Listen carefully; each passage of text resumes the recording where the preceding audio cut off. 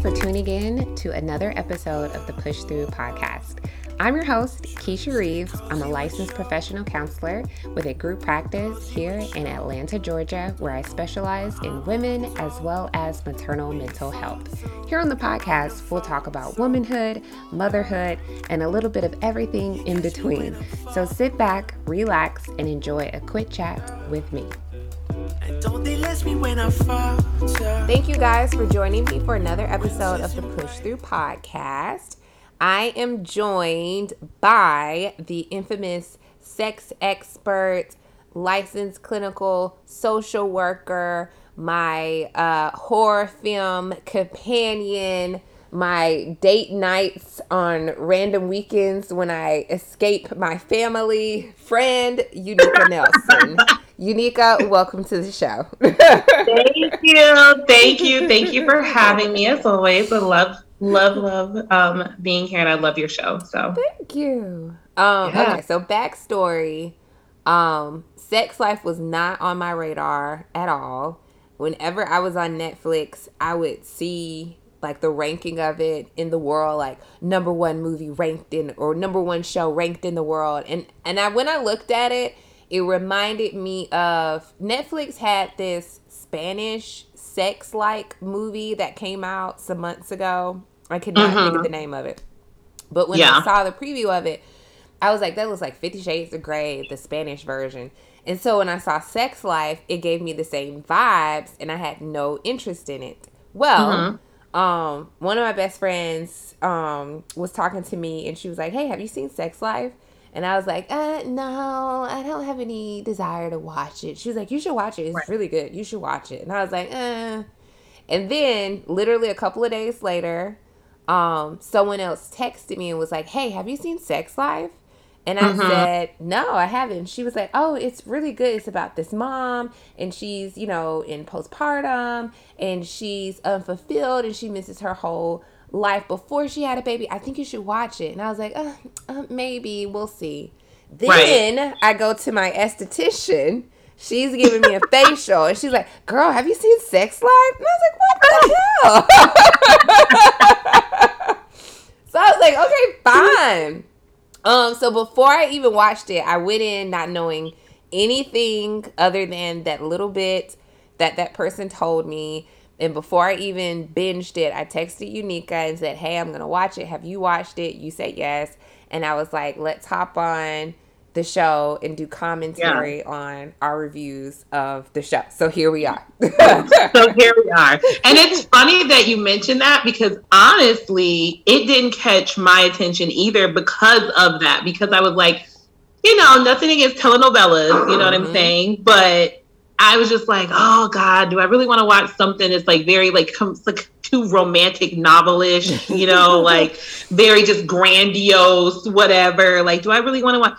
And then like you, like on my like Instagram page, I was seeing that people in the sex therapy community and sex work, sex life community was like, oh, let's talk. Have you guys seen it? And then I was like reading some of their comments, and I was like, okay, let me take a peek at this. And similar to you, my best friend had told me about it, and she was like, oh my God, have you seen it? I'm so good. And I was like, okay, I need to watch it. I need to see what's what.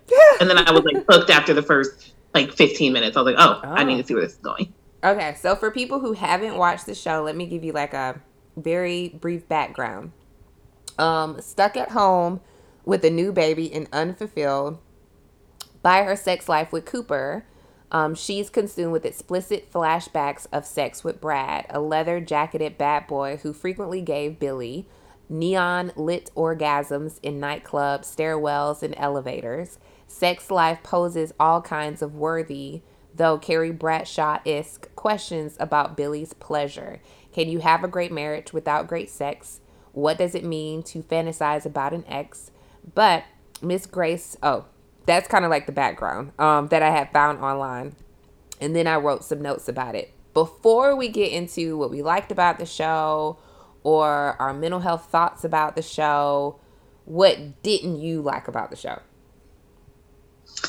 Oh, so if I had to say anything that I did not like about the show, I feel like people in the well, I feel like people in the mental health that's not in the mental health field or in the helping field will miss the like kind of the underlying message. I Mm-hmm. feel like because the blatant message is, you know, she's this bad person. She has this great life, and she's this bad person for having these fantasies and for wanting to be thinking about this other man when her husband is just like Mr. Perfect. Right. So, you know, I feel like that, I mean, I get it though. I get it. So that's the only like critique. I won't even say what I didn't like about it. I think that's the only critique because I think you can miss the message unless you're kind of like, you know, you're a little bit in tune, or maybe it's something that you're going through, you know. But I feel like like I talked to other people about it, Uh-huh. and like the avid person was just like, "Oh my god, no, she was just out of line. Yeah. Like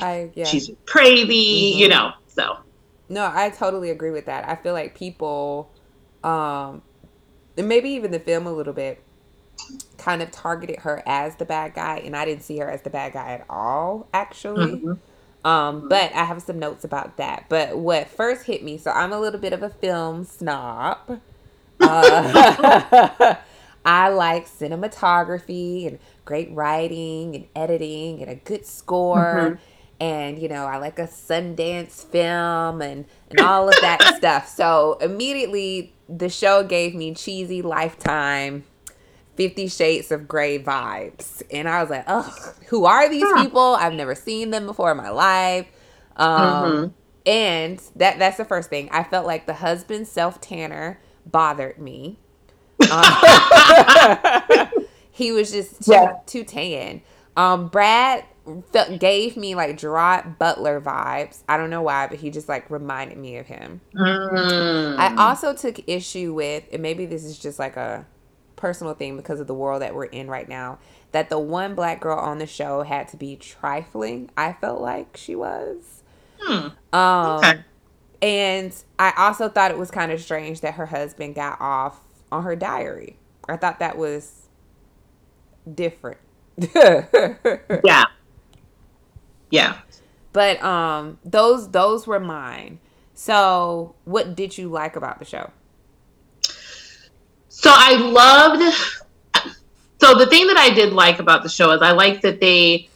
I mean, for the most part, they showed definitely how a woman can be educated, smart, professional, but then still be multifaceted. And she can be a sexual being, and she can Mm-hmm. be this person that's sexually confident and indulges in her sexuality and embraces her sexuality and indulges in those things with, you know, with either multiple partners or doing different stuff. And I liked Mm-hmm. how they, you know, showed that you can be a person that goes and teaches, like be like a doctoral student and a Right. professor at a major university, Yeah. teaching, be really like people look up to you. You're writing for Psychology Today, Yeah. like you can be that person, but then at night you can still be a person that parties and likes to indulge in threesomes. You know what I'm saying? Right. Like you can, I like how they showed that a woman can be multifaceted because usually you don't really see that. Usually if you see a woman that is indulging in her sexuality, it's usually something negative, like her life is spiraling down, she's just a whore, Yeah. you know, nobody wants to be with her, nobody wants to commit to her because they kind of, you know, look at her being sexually expressive as a negative thing, whereas it did give a glimmer with her previous relationship with Brad. He embraced it. He Mm-hmm. embraced her sexuality. He met her where she was at. That was one of the things that they connected on, was Yeah. the fact they felt so open and free with each other to be these sexual beings and to be and try different things and trust each other in that way. So Right. Right. I like that part. I like that part too. Um, to like the point of how people kind of sometimes can kind of like miss the point. I felt like, of course, it had that soft core pornishness to it. Mm-hmm. But did you ever see that series Normal People on Hulu? Mm-mm. I highly recommend that. Mm. It was really, really good, and I think you would really like it. I highly, highly recommend it. I do feel like Normal People had that same filming of sex scenes in the same way, but Normal People did it in a more artful way, so to speak. But to the point of, I like the fact that she knew what she liked and she was able to be vocal about that and express it. Yeah. But I think that something that is missed because people can like get into it because of the porn like ness of it, like how they got into 50 Shades of Grey and just like really gravitated to that. But she was going through something I feel like it's called matrescence. And we had talked about it in an earlier show with Steph LaFawn, when it's during that postpartum period, sometimes when a woman really romanticizes the life that she had before she had a baby. And she does not know how to evolve in a way where she can have both worlds combined, where it's not like this is me before and this is me after, but how can I make both exist and it be okay and not look like I'm two different people. I felt like people maybe have like lost that, or I don't know if the messaging got lost in that, but that was what kind of like brought up to me, because I could see like the effort of her and her husband trying to create that together, but he was having his own issue with, you know, the things that he was reading from her diary and how to satisfy her. But if those things could coexist, like I really liked how he had surprised her with the dress and they had went out to the club and they were having these adventures and she seemed like she was getting back in touch with it, and they had like a sitter and all of that stuff. And I think that several women experience that, where it is like, and I've myself personally, where it is like you're just at the service of these kids and trying this career and have all of these roles and responsibilities, and you can miss that life of just being free to be able to come and go as you please, but figuring out how you can implement both. Yeah. Well, that's a really good point. And I like literally just when you said that term, that's the first time I ever heard of it. And it makes sense. I mean, it makes sense because that's really what's happening. She's having a hard time because I think as women, I mean, society does it to us already, but I think we kind of feed into that. You can either be a whore, a mother, you know, like you can't be both. Like you can't be, it's like you can't do both of those things. And so I caught that message. I didn't know that it had a coined term for it. So I appreciate you for sharing that, because I didn't know. But I caught that message because it was like, why can't you be this sexual person and this person that enjoys have sex with your husband however you want to, wherever you want to, when you have time allotted, obviously. Right. And also come home and breastfeed your child, right? And kiss them goodnight and read them a book. You know what I'm saying? Like, why can't you be those two things? And to your point, I do think that he did a good job at first, but I really think I'm being honest, I feel like he had more of, yes, because he read her diary, but a part of me almost wonders if he would have never read her diary, and if she would have felt comfortable enough to voice to him the things that she wanted, would he had still met her halfway? Because another part of that is too, she, from what it shows in the show, she never really, they didn't have that type of sex. They had, air quotes, vanilla sex. You know what I mean? Like, we're having sex, it's beautiful, we're making love, but they never like, I don't know, can I curse on the show? Yes. Okay. They never, like, they made love, but they never, like, fucked. You know what I'm saying? Like, they never fucked, to the point that one scene where he had, like, bent her over on the kitchen table, that was, like, the first time they had, like, fuck. Right. But prior to was always, like, let's make love, let's, just have sex, just so we can kind of get off, but I wonder if she would have told him. And why didn't she feel comfortable telling him? I guess because she knew he wouldn't be receptive to it. Yeah. But I wonder if she would have just told him on her own, like, hey, these are the things that I want. Would he have even done it? Because a part of me also feels like men are ego-based, right? Yeah. Obviously, he was competing, right? He was in dick competition with this man. Like, with this man. It was more so about the man than it was about her. Correct. Yeah.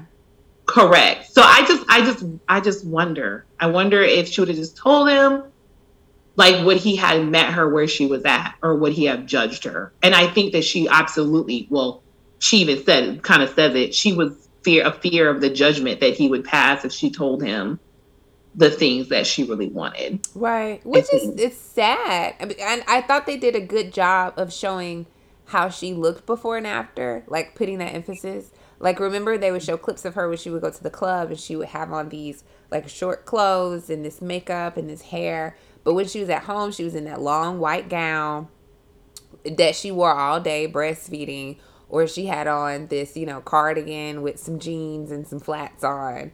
And like it can be both if he could have appreciated it, but he was kind of like, I don't know, I've received it as like, in his mind, all boxes are checked off. Like, I'm killing it at work.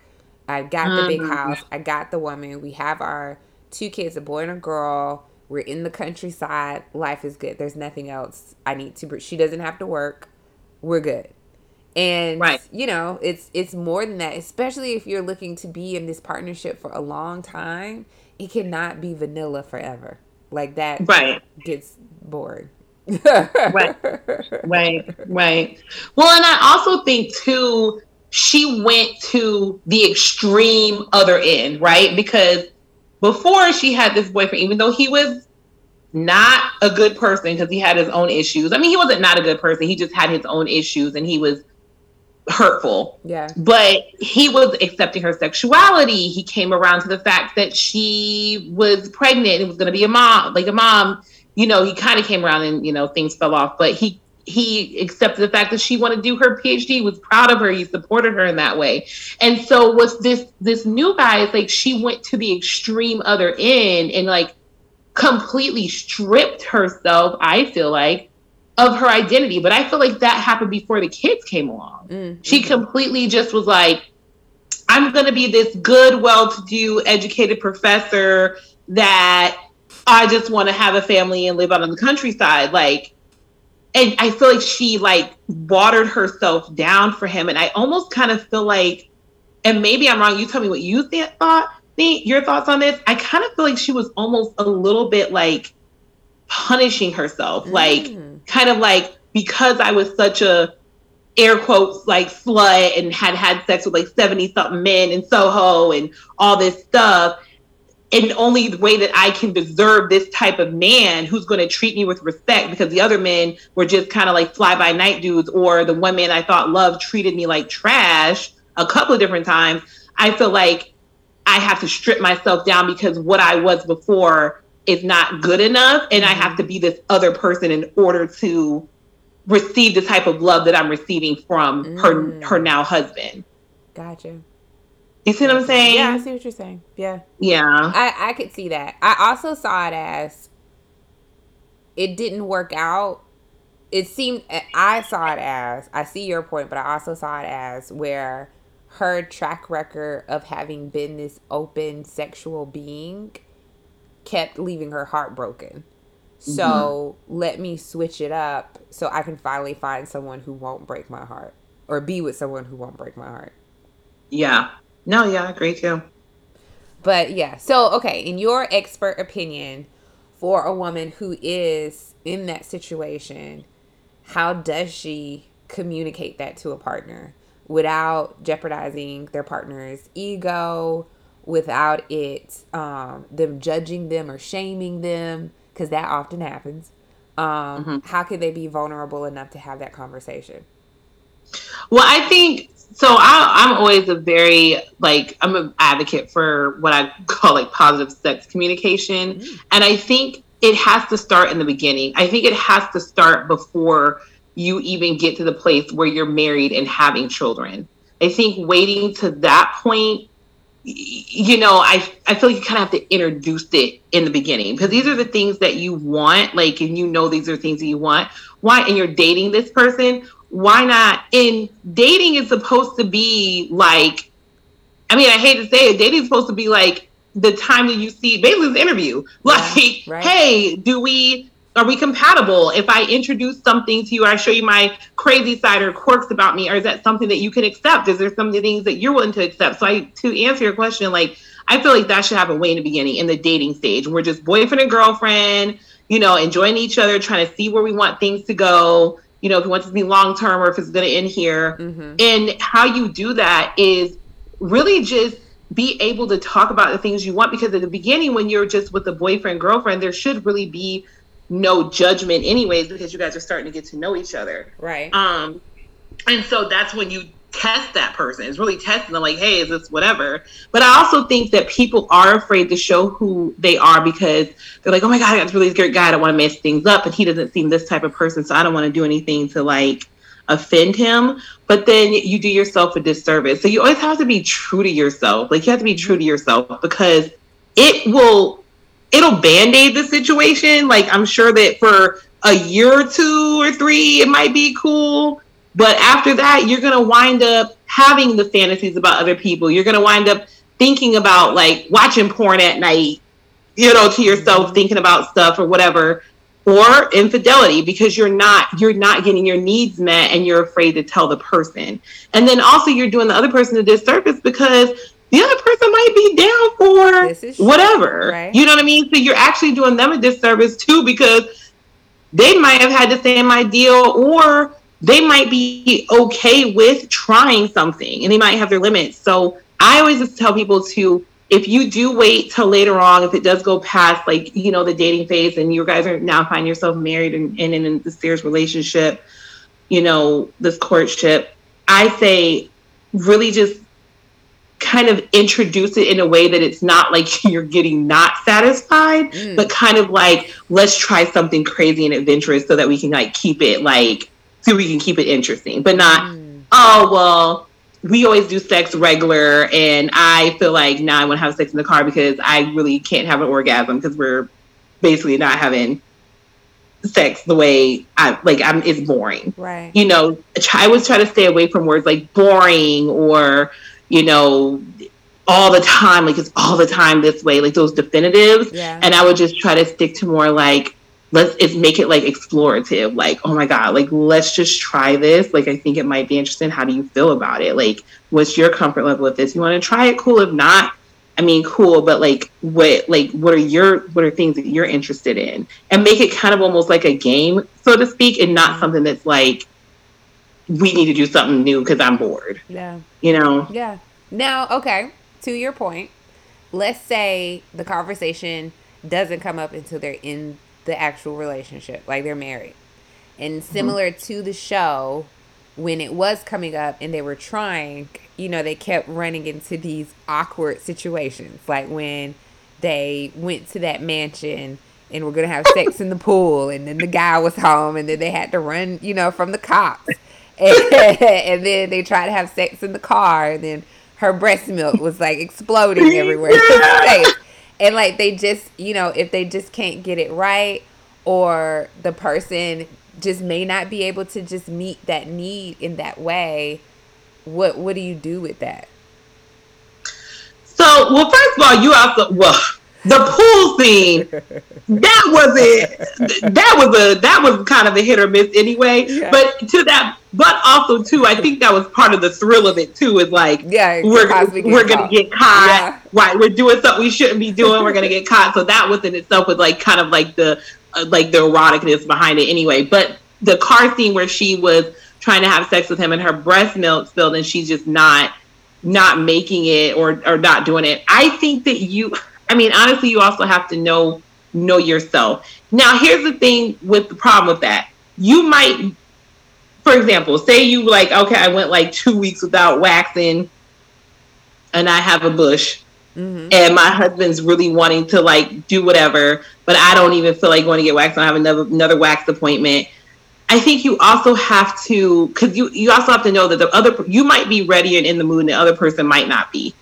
There might be a time when you're able to have sex and ready to have sex and like super geared up, but the other person is just not there. And you have to respect each other's space in that. You know, it sucks, but you do have to kind of respect each other's space in that but you also want to make sure that you don't continue to go down that path where it's always something. Like there's always something. Either he doesn't want to do it, you don't want to do it. There's always something, because then you really have to come together and say, well, what's going on that we're just not, like, we're not clicking. There's something here. Either you're not ready when I'm ready, or I'm not ready when you're ready. What is going on? And I'm not suggesting to plan and schedule sex. I know that some people do. And I know some people think that it might fit, you have to do what's best for you. I mean, I don't want to discourage people from scheduling sex if that's something that works in their relationship. But I caution that if you're going to schedule sex, to also throw a couple of zingers in there. Like throw a couple of like, if you know you're always going to have sex on Tuesdays and Saturdays, maybe like throw a Friday night in there every now and again, so that it's not so routine, because that gets mundane and then it loses interest and it becomes like goal oriented sex, and it gets tiresome. But so yeah, talking to your person, but then also respecting the space that they're in if they're not able to have sex, and then also being in tune to yourself. Like if you know that you have something going on where you won't be necessarily the best at having sex, maybe take those precautions to, do something to where you can. It might not be as spontaneous, but at least you can actually commit to the act of doing it. Mm-hmm. Okay, that's a good idea. Last question. So what if, like when you were saying, don't come out the gate with just, a whole bunch of stuff, right? Let's say that they were just not satisfied with like the run of the mill, and they wanted to have sex in the car, go to a swingers club, they wanted to have sex just in various locations at various positions and frequency. How do they have that conversation with the person, and feel okay with sharing that? If it seems like, so the person isn't like, who are you? Like, what, where's this coming from? Mm-hmm. Well, I think, first of all, let me address the swingers thing. Uh-huh. When you are going to introduce other people into your sexual life with your partner, you have to make sure y'all are solid. Mm.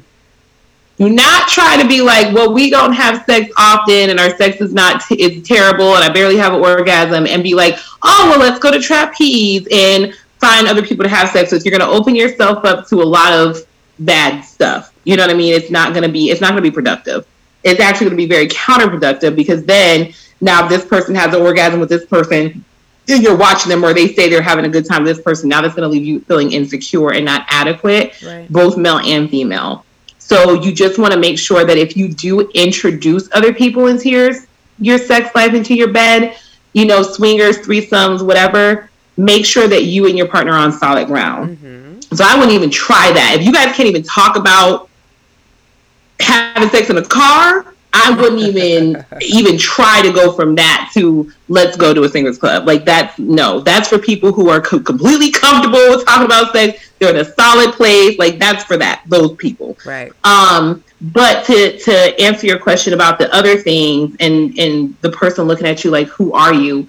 I think also too, as you go through life, you hit different stages of life. You know what I mean? Like you grow different. Nobody stays the same way that you met somebody day one. Right. You're always growing and you're always changing. And I think that if your partner really truly cares about you and loves you and is in wants to make you happy, I think that they're willing to accept some things, some things that you want to change, and they will kind of adapt to that, because you're not going to be the same, because life is not going to stay the same. You know what I mean? Mm-hmm. And so I think that your person, now there may be some things that they may not be comfortable with, and that's okay, because you have to compromise, right? Like they might be okay with having sex in a car. They might not be okay with having sex in the movie theater. Yeah. You know what I'm saying? Maybe that's too much, but they'll have sex at a drive-thru. Right. Like a drive-in, like that's in a drive-in movie, so right. So you have to kind of like be willing to compromise with your partner too, because some people now, there's a few lucky people in this world that get everything they want sexually for their partner, right? Their partner's down for whatever, they get everything, and that's awesome. But the average person will do so much, but maybe they're like, I don't know about that. I don't know about all that. I don't know about you pegging me. I don't know about you, anal sex. I don't know about, whatever it may be. Or they may be willing to try it once, but don't want to continue it. They're like, well, I tried it once, but it's not something I want to do.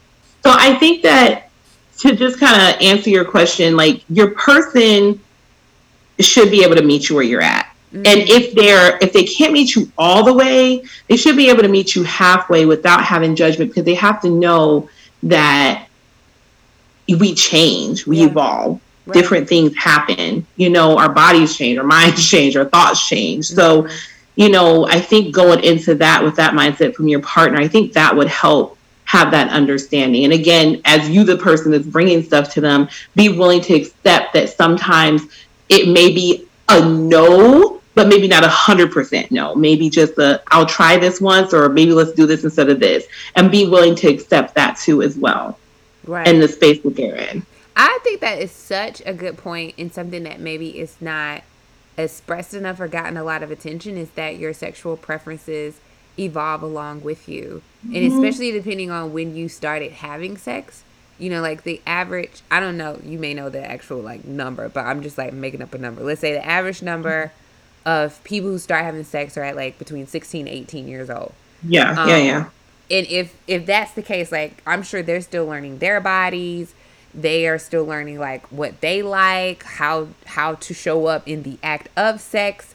And then maybe by college, maybe they're into rougher sex. And then by the time they're late 20s, they're into more sensual sex. And then they become super confident in their bodies and in themselves in their late 30s and early 40s. And they may want to have some voyeurism or whatever the case may be. But to have a partner that's okay with that and to understand that everybody is not going to be into missionary from age 16 until death. Right. Because I think the thing that people have to understand is sexuality is fluid. And I think when people hear that, I think they think about when it comes to having sex with same sex and stuff like that. And it's not necessarily what it's all about. Yeah, that is included in that and grouped into that, but it's also into your preference. Your sexual preference and your sexuality is fluid. Like you may want to do anal and then maybe you don't. Maybe you just want to do anal the one time, or maybe you not into that anymore. Maybe you wanted to do, like to your point, voyeurism, and you wanted to do that, and maybe you don't want to do that anymore. So it's also fluid in that way. Like your sexual preferences can be fluid as well. It's not just if I prefer to have sex with men or women or, trans people or things like that. It can be just about your sexual preferences. Maybe now I want to do BDSM, versus us just having, air quotes, vanilla sex, So I think that, that does have to be, I wish people would talk about that side of sexual fluidity a little more. Yeah.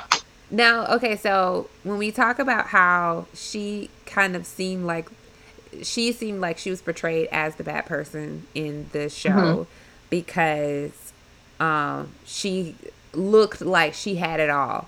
She has this handsome husband who adores her, this seemingly perfect life. He gives her everything that she wants. Why is she trying to cheat on him or thinking about cheating on him or fantasizing about an ex that was a toxic relationship? Shouldn't she just be happy? Shouldn't you just suck it up and be happy? What do you say to that? Because I think a lot of the times, especially in our society and how women are viewed, like sex can be like the last on the radar. If all the other things are checked off, you should be able to just deal with mediocre sex. And I don't think that people prioritize sexual satisfaction as something that should be like your top 3. Yeah, I agree. I agree. I 100% agree. I think that in her case especially, I don't even know. I don't even think I feel like she never even talked to her husband about like what was what, and she just was like, I feel like this is good enough and I should be okay and I should be happy and I should be satisfied with this. I think that that's kind of a dangerous territory to be in, because why do you feel like you shouldn't be satisfied? Why do you feel like you should be sexually satisfied? You know what I mean? Like, yeah, he's paying the bills and he's a handsome man and he helps old ladies on the bus, but like, why do you feel like you don't deserve pleasure in almost every aspect of your life? And in your sexual life, in your life with your friends, in your life with your spouse, in your life with your kids, like, why do your job, like, why do you feel like you don't deserve pleasure in like at least every aspect of your life? Now, of course, is it going to always be pleasurable? No. You know what I mean? Like, we know that. I mean, there's been people I can probably say everybody has had experience when they've had sex with their husband, boyfriend, or whoever, and maybe it was just sex. Yeah. It's just like, it was just sex. It's cool. You know what I'm saying? So you're not always gonna have like balls to the wall, great sex. It just is what it is. But why shouldn't you be able to? Like, why do you feel like you don't deserve to? And I asked, like, I think when we did your workshop, was that 2019? Yeah, 2019. Yeah, 19. Oh God, 2020 was a blur. 2019. There were a couple of women who were talking about how they feel like that's the last thing they need. Like, everything else is important. Everything else comes first. Even their husband's preferences and stuff, all that comes first. But their sexuality and their sexual pleasure, that's not even something that's on their top 5. Right. And I asked why?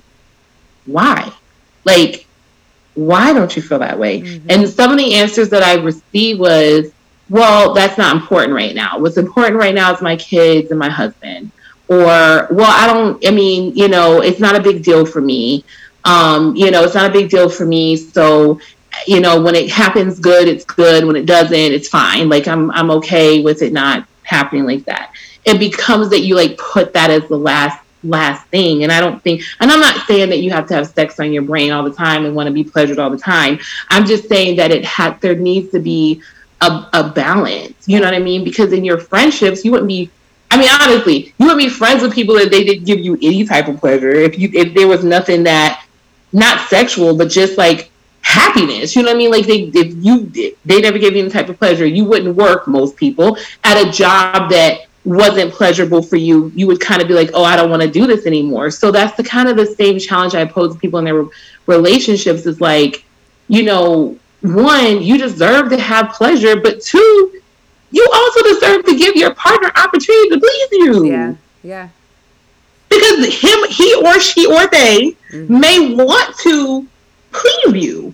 You know what I mean? But you're not giving them the opportunity because you keep pushing it on the back burner because you feel like that's the last thing you should have to worry about and it's okay. And then meanwhile, you may or may not be building some animosity towards this person because you're basically doing a self-fulfilling prophecy. You're then now building animosity towards this person or not wanting to be interested in having sex or being intimate with this person. But really it's because did you even give them a chance? Did you even tell them? Right. Did you give them a chance? So I always ask that question back. I always pose that question back to women, like, why isn't that important to you? And it should why be. Don't you? I don't think that anyone should put their sexual satisfaction on the back burner. I do feel like our society makes it as if, in some ways, not all the time, but as if women don't have a space, whatever the word is, to, kind of like dominate their bodies and their participation in the act of sex. That it's not all about someone getting off on them, but it can be vice versa or both at the same time. And to that, I also picked up in the film where, like, both of the men, like, I know that her husband was almost projected as if he was like this perfect, wholesome person. But I felt like both he and Cooper and Brad, both had possessive qualities about them with her. Like, how Cooper wanted, to compete with Brad, and she belongs to me, and I told you to leave my wife alone. And Brad being like, well, she was like this with me. And they're just like these egos fighting over this woman. And I didn't like her. Like, she was just like this piece of meat or this piece of property that they wanted to like possess or whatever. That I didn't like at all. Well, and let's address the fact that her husband was, at one point, he got very, oh yeah. Like, well, we talk about consent. Consent came up twice. So, like, you know how she, like, watched her friend, which was also weird, have sex with Brad, and on the FaceTime, did nobody ask the friend, like, hey, so, do you mind if I film this so that Billy can watch while we do this? And then with the husband, and she was like, "You're going too fast. Like, this is painful." He just like totally disregarded her and just kept going. Right. Yeah. That and it, like, I was just like, what is happening here? Like, what? So yeah, the husband tried to, while he was air quotes perfect. Yeah. I feel like he also was afraid to unleash this side of himself to the world, because clearly he must have had it in him somewhere. Yeah. Because even the whole like bathroom counterpart, yeah, that was super rough. I think she had like a mark on her face. Yep. Like the net, like later on, and she was like, "Wow!" And then the other part was when he got the head from her PTA mom, the lady who was, and he did that to be spiteful. He wasn't doing that to be, oh, let's get kind of freaky and do something freaky. He was doing that to be malicious. Yeah. He was doing that to be malicious. He did it right in front of her and did it on purpose. And then even when they were there, right, and they were in the house when they were doing swinging, he wasn't coming from a safe space. He was coming from a very malicious and hurtful and competitive and ego-driven space where it wasn't about them, it was about him, and him trying to force this reality that really wasn't, but it wasn't for the sake of her, it was for the sake of him, so that he could feel better about himself. And that's dangerous, because one of the things that, even though, was it Cooper's the boyfriend, right? Cooper's ex-boyfriend. Brad's the boyfriend, ex-boyfriend. Brad's the ex-boyfriend. If you notice, even though Brad was an asshole and he was a toxic man because he had a lot of stuff he had going on, he came with a lot of stuff, he never made her feel unsafe in anything that they did. He only ever made her feel safe.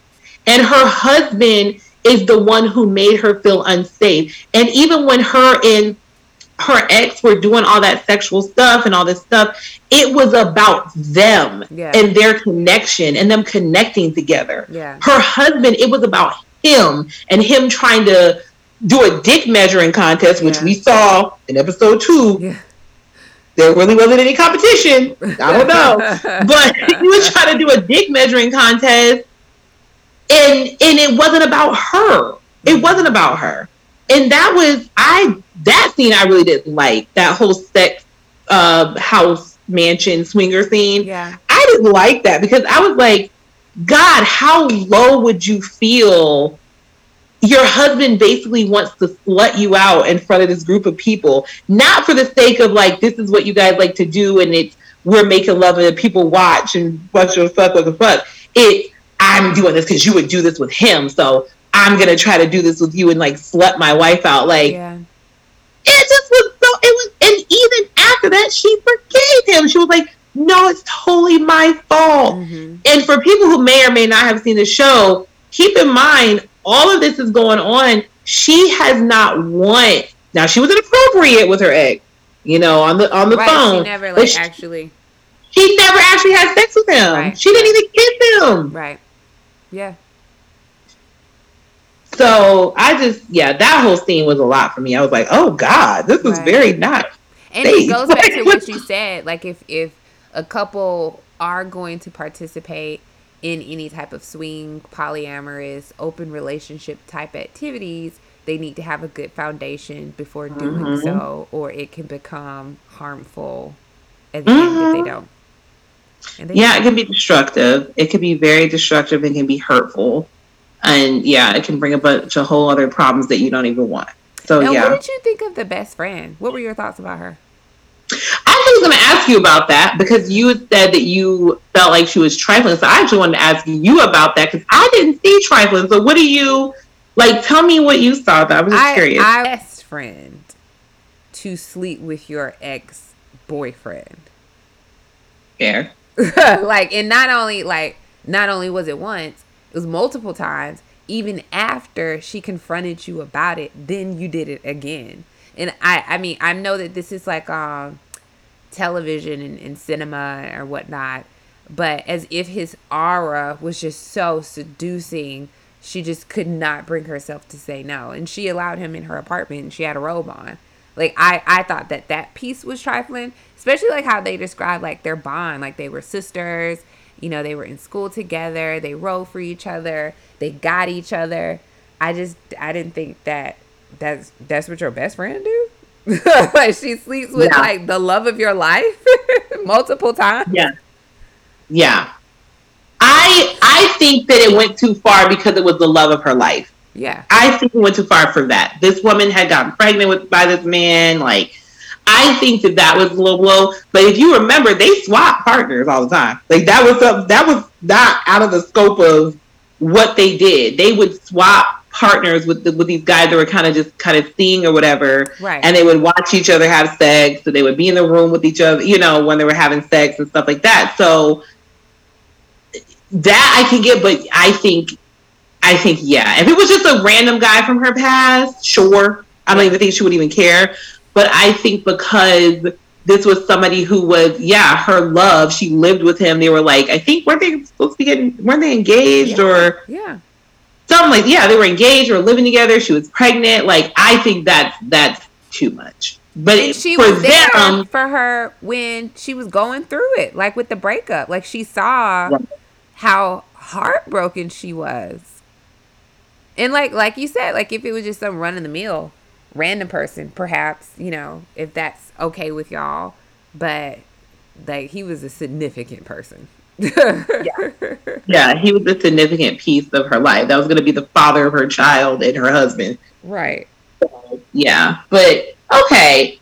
So my thoughts on the best friend was this. My thoughts were,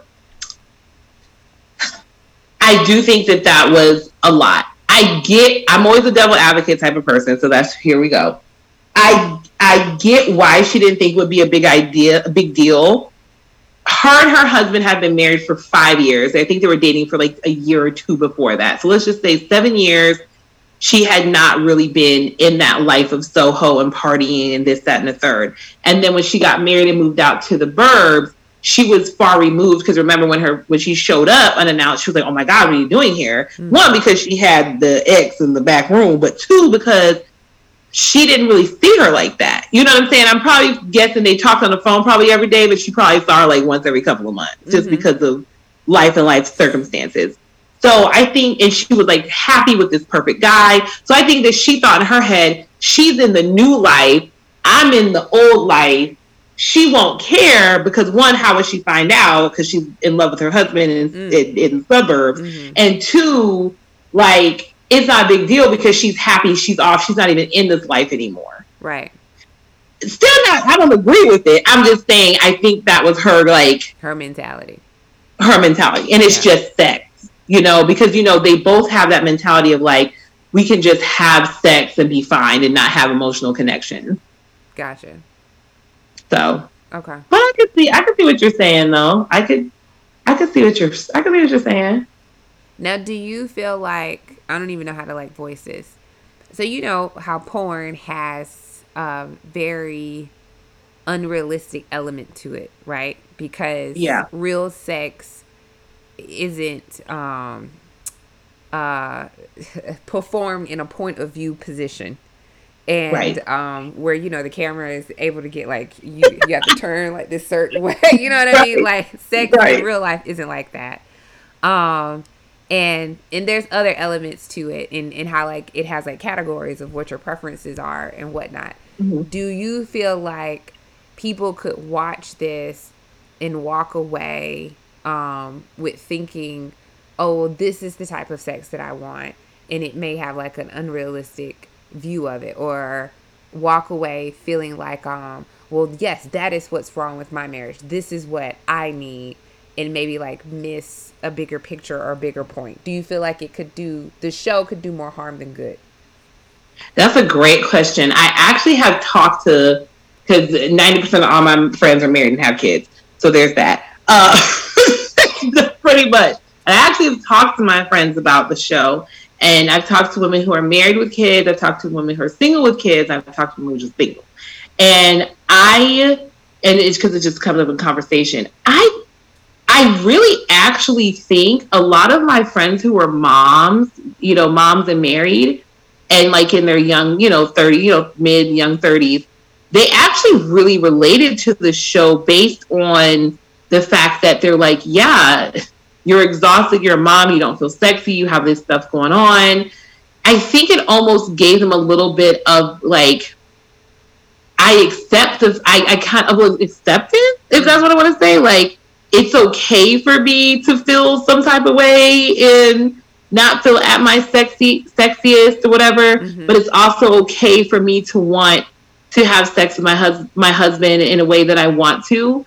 I don't know if I wouldn't necessarily say it did harm. I think if I could say anything, the harm that I think it may cause for some people is this thing of them feeling guilty about fantasizing about their life before their family. Mm-hmm. I would say that's the biggest thing, about them feeling guilty about that piece, maybe, because it's like, oh God, if I start fantasizing about this, am I gonna head down the same path as she did and, mm-hmm. Let myself get too carried away? I think that might be the only thing, because I feel like it's okay. Well, you're the maternal mental health professional, but it's out of my scope. But I feel like it's okay to kind of mourn your life before, or not mourn, but fantasize about your life before. I mean, hell, I do it now. I don't have no kids and a husband, and I fantasize about the times me being in college and waking up and eating cold pizza and drinking on a Tuesday and being drunk and not having to pay a bill. Like, I sometimes fantasize about that. So not having as many responsibilities, you know what I'm saying, as being in my mid-30s. So I kind of feel like it's okay. I mean, I think it's okay if there's like a balance. If you can think about it or feel good when thinking about it, but also feel good about your present. But when you are thinking about it and wishing you can escape your present to go back there, is when it's not healthy. Noted. That's a good point. Yeah, that's true.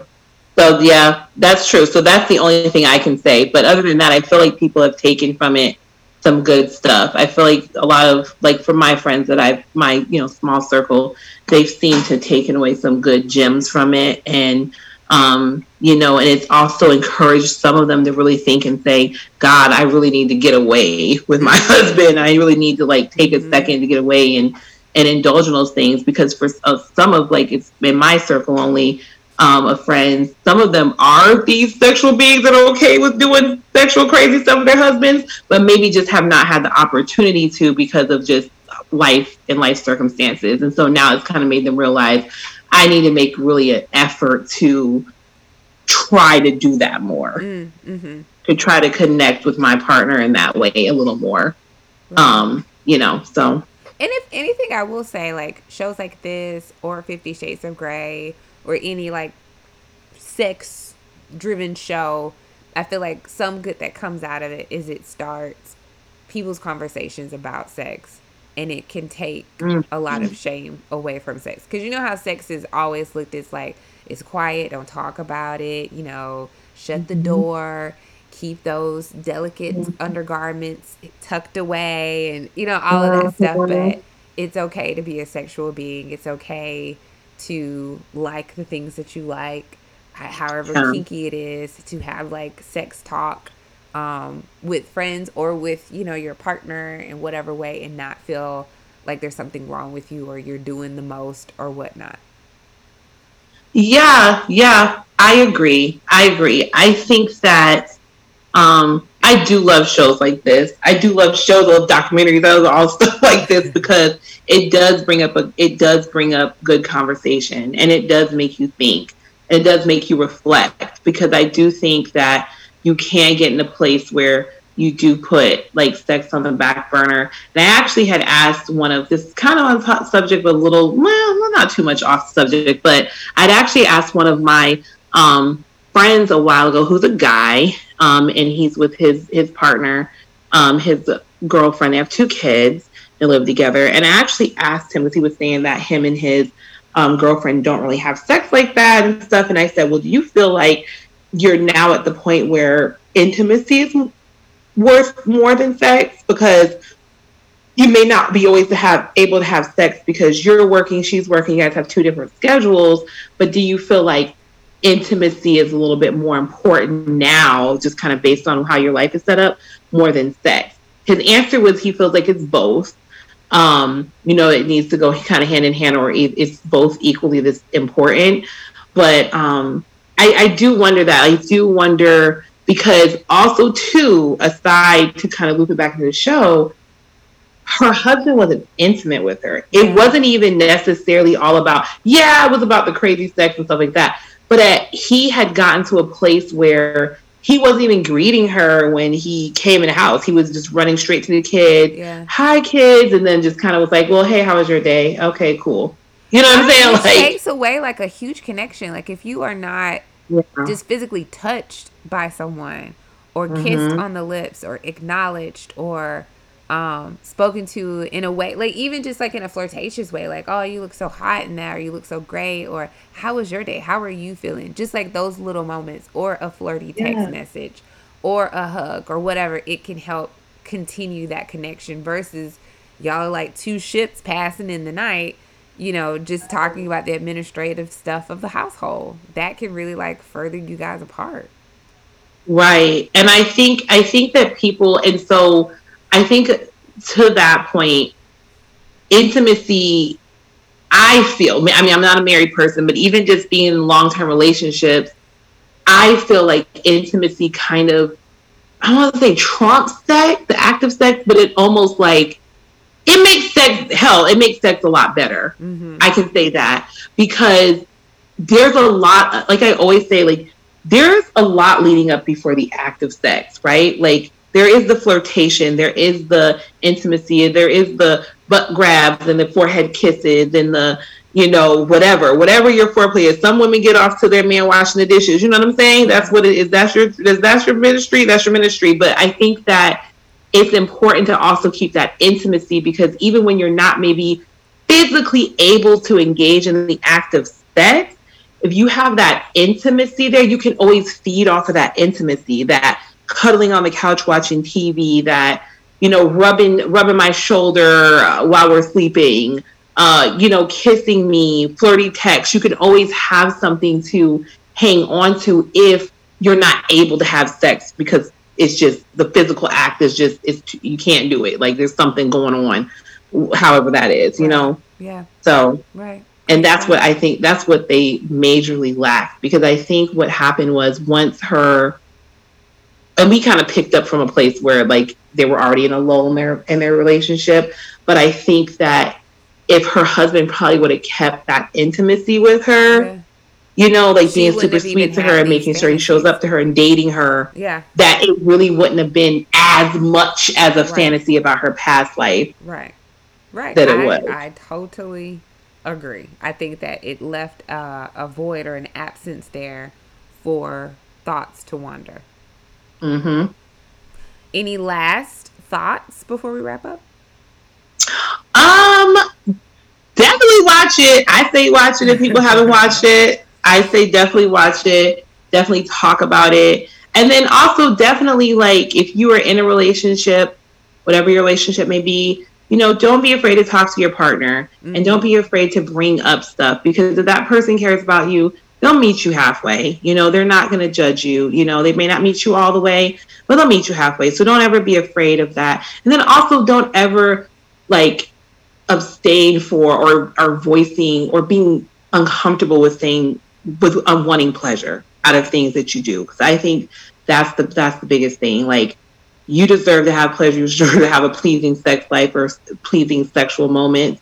And you deserve that, whenever you can get it, whenever you're able to do that. So those are my last little tidbit. Right. Now, I know we've talked about the things that you're up to, or putting in the works, but for anyone who wants to follow you, or if you were to have or host anything, how can people find you?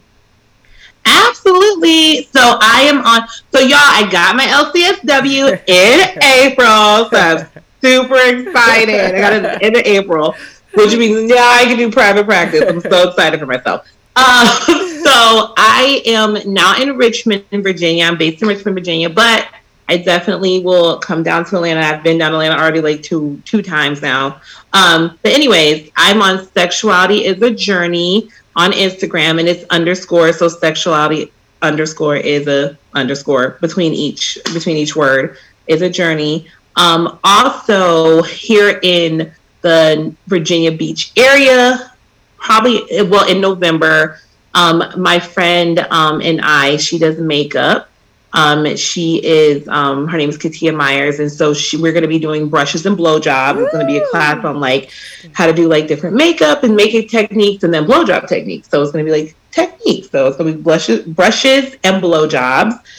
So I'll be posting that soon, and then also, really, I hope to come back down to Atlanta and do some things. Hope to come down to Atlanta and do some things soon. If not by the end of this year, definitely next year. So cool. Awesome. Yes. Oh, yeah. Well, thank you for being on the show, Unika. It's always a good time when we chat. Yes. Come on. Let's talk about sex, baby.